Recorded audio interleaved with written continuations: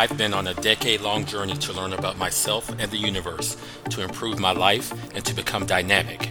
But first, I had to get over one of my biggest roadblocks, my shyness and social anxiety.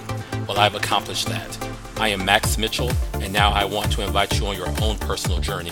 If you feel you're being crushed by your shyness and social anxiety, and you want to feel confident to finally release your voice, then listen closely and go on your own journey from shy to dynamic. Hello, my listeners. Welcome to episode 6 of the Shy to Dynamic podcast. I hope everyone is doing really well out there. Thank you so much for tuning in to another episode. I really appreciate all of you for your interest in this podcast. It seems like it's been forever since the last episode, and that's probably because last weekend I took a little mini vacation to one of my favorite cities to visit, which is Charleston, South Carolina. But this episode is not dedicated to Charleston. This episode is called the Imperfect Los Angeles episode, and you will see why as I continue to speak. And this will really be an imperfect episode because my voice is a little scratchy today. I may be developing a little cold and I'm drinking a little hot tea right now. Today, I'm going to confront another issue that I have wrestled with over the years, and that issue is the disease of perfectionism. I used to think that most things that I did needed to be perfect, although I'm not sure I would have consciously stated it that way at the time. Now, some friends who know me might say, "What? You try to be perfect in everything you do? I can't even see it. You're far from perfect." First, I would probably cuss them out for coming at me like that. And second, I would explain that perfectionism means that you are very critical of your own actions and accomplishments, and that when you do something, you focus on what you did wrong much more so than what you did right.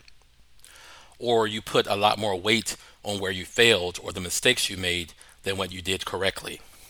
For instance, if I threw a dinner party, my mind would dwell on the one or two food items that didn't come out quite as well as I hoped, or if anyone had had trouble finding the place, that would bother me, or if I had forgotten to put out the decorative towels that I'd specifically bought for the party, that would weigh on me. I would think less about the delicious food and the fun social interactions, which is what it's really about, and about how touching it was that the people who cared about me came to attend my little get-together. Another example, if I did an interview, I would spend a lot of my time thinking, man, I was an idiot to mess up the answer to that question. But I spent little time praising myself for the 5 or 6 other questions that I answered very well or at least adequately. Right now, when I interview, I think much differently, and I really had to invest time in training myself to take my mind off of the things that I did imperfectly and focus instead on what I accomplished. At the same time, this doesn't mean that you shouldn't keep striving to get better at everything that you do.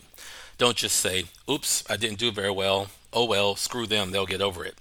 It's still important that you do a post-mortem and acknowledge what was less than good. Not necessarily what was less than perfect, but what was less than good.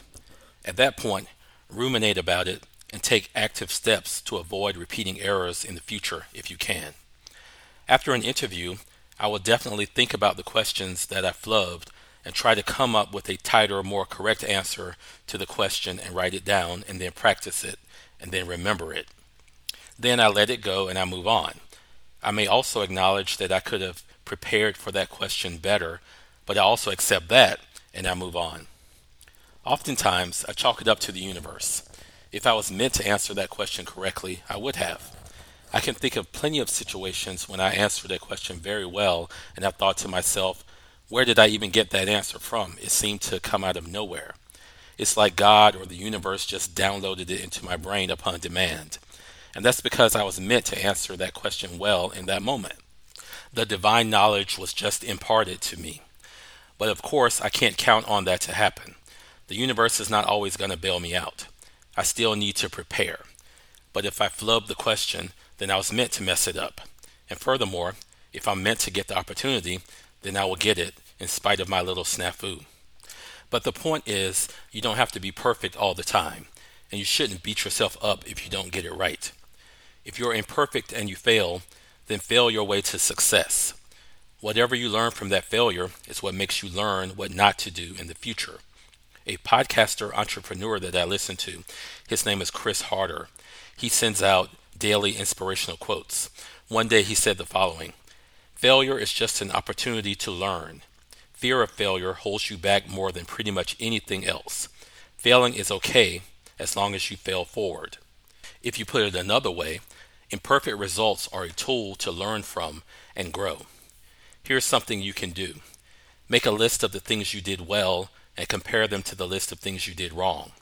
You'll find that the list of right things should be much longer than the list of wrong things if you really think about it and create an accurate assessment. Therefore, you should proportionately recall and focus on the right things more than the wrong things, don't you think? Here's another tip.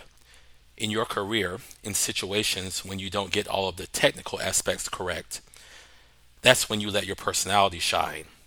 Of course, you have to learn to build your confidence that allows you to be capable and comfortable to reveal your personality to people. People will be more forgiving of your mistakes when you have an engaging, positive personality or spirit about you.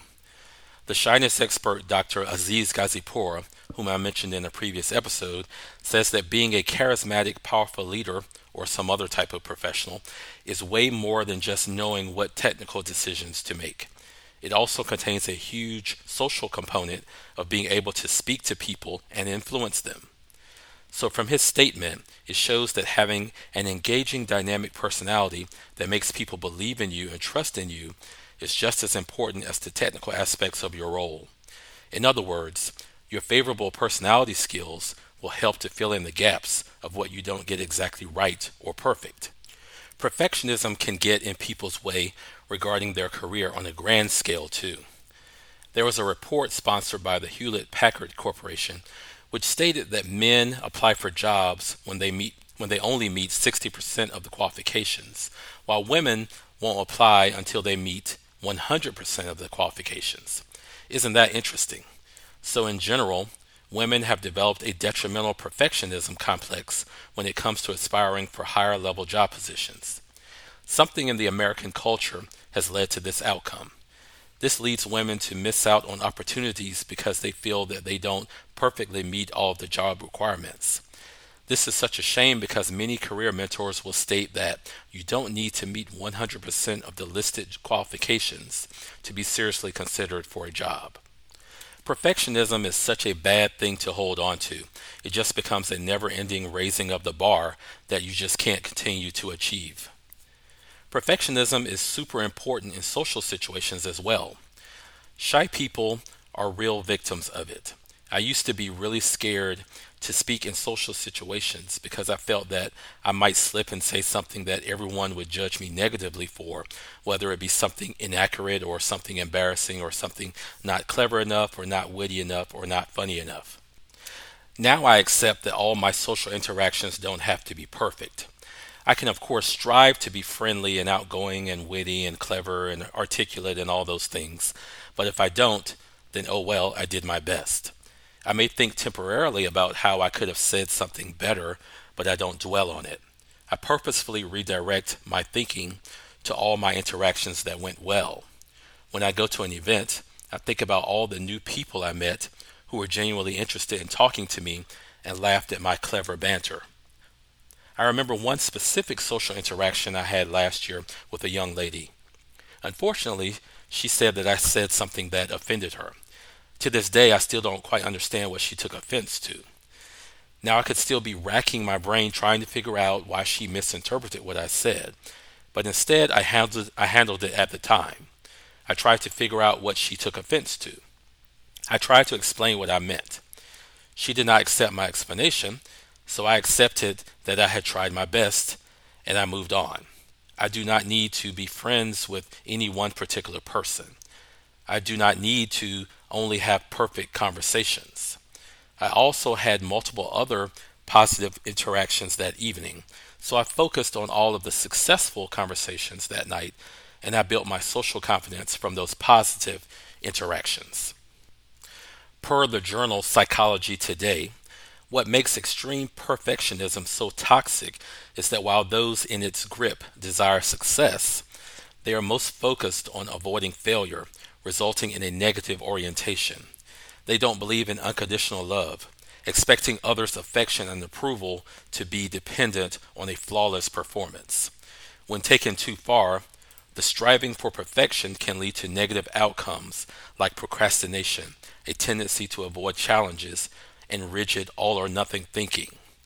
Maladaptive perfectionism is often driven by fear of failure, feelings of unworthiness, and low self esteem. That being said, it's okay to present yourself to the world in social interactions as an imperfect human being, someone who doesn't say everything flawlessly.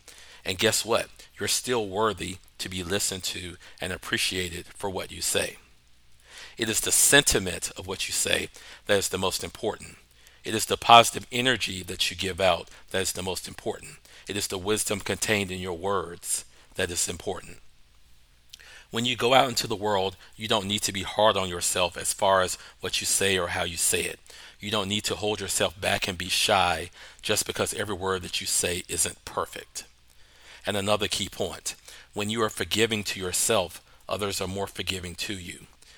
Because when we treat ourselves better, others will treat us better as well. So when you allow yourself to stumble and not say everything perfectly, others will allow you to do the same.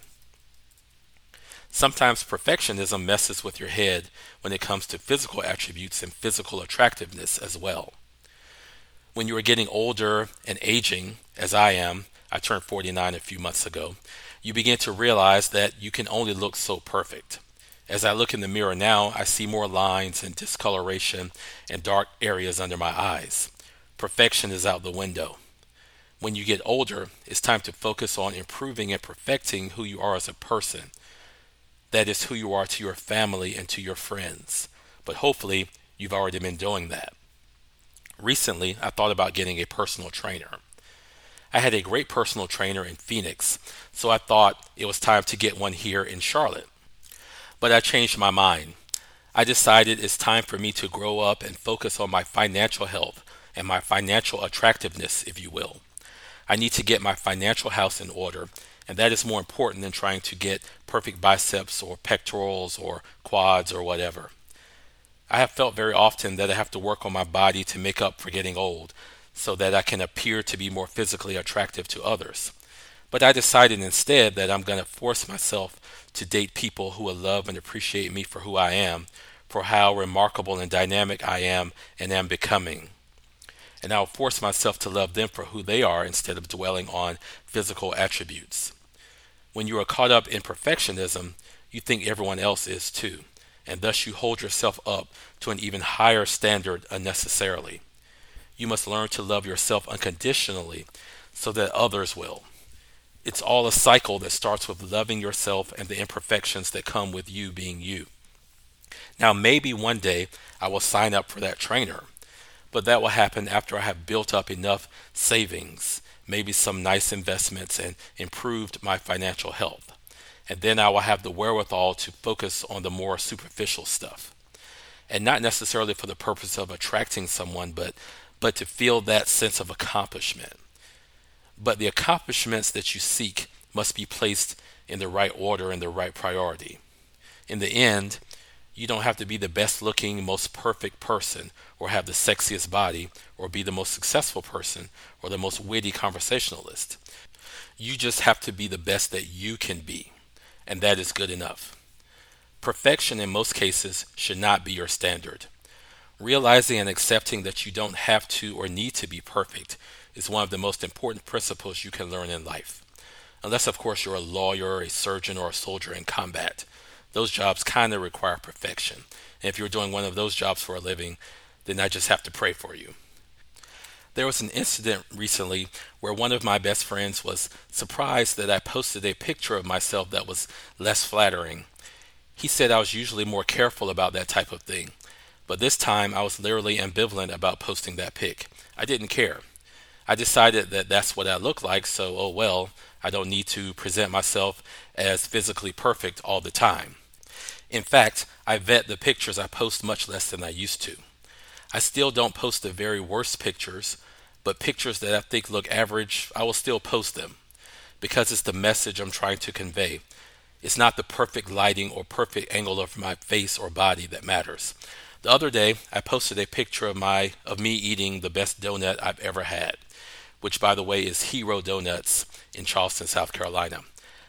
I thought I looked a little goofy in the picture, but I posted it anyway because I just wanted it to look real and because I wanted to express how much I love that store's donuts. So keep in mind Heroes Donuts next time you visit Charleston, South Carolina. Lots of times it's about the choices you make and what you choose to believe about yourself. It is your choice on how you perceive yourself. When you take two pictures over the course of a day, one good and one bad, you choose to believe which one reflects what you believe you look like. When you post on social media and you get 30 likes or positive comments, and then one person criticizes your outfit, you choose whether to put more weight on the positive comments or the one negative comment about your sartorial choices.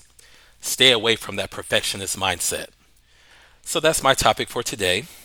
I have dedicated this episode to the city of Los Angeles. It worked out that there's kind of a connection to my dedicated city and the topic at hand. Los Angeles is known for its superficial, perfectionist, plastic Beverly Hills mentality.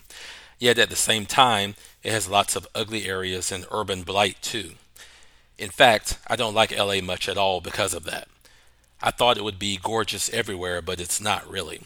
So it's not nearly as perfect as it purports to be. But I know many people love living there, and it's definitely a huge and dynamic city. There is nothing shy about LA, and I do love that aspect about it. And coincidentally, speaking of LA and perfection, the artist Katy Perry is from Southern California. I just discovered that she is a freaking musical genius. I just recently downloaded her 3 most recent albums, and they have some of the most perfect music that I've heard in a long time. Especially the album called Witness, just perfect from start to finish. The songs she never released are 10 times better than the songs she did release. And what's more, most of her lyrics are super inspirational. One of my favorite songs by her is Unconditionally. In that song, she says, "Come just as you are to me. Don't need apologies. Know that you are worthy." I like to interpret that song as loving my own self unconditionally, as well as all my flaws and imperfections. And if you don't care about my musical taste at all, and you wish I had left this part out, then guess what? This episode is called the Imperfect episode for a reason. And on that note, no pun intended, that concludes the Imperfect LA episode. So if you have enjoyed this episode, and if you've gotten something valuable or useful out of this episode, then please give me 5 stars and write a review. Also, please pass this podcast along to your friends or family or anyone you know that could benefit from this as well. If you like, please contact me at one of the contact options listed in my podcast description, such as Instagram, Facebook, or Twitter, or visit my awesome website, even if it's just to say hi or to leave a message. As always, remember to show up and deliver for yourself today and create a new dynamic version of yourself. Thanks so much for listening. Episode 6, the Los Angeles episode, is now done.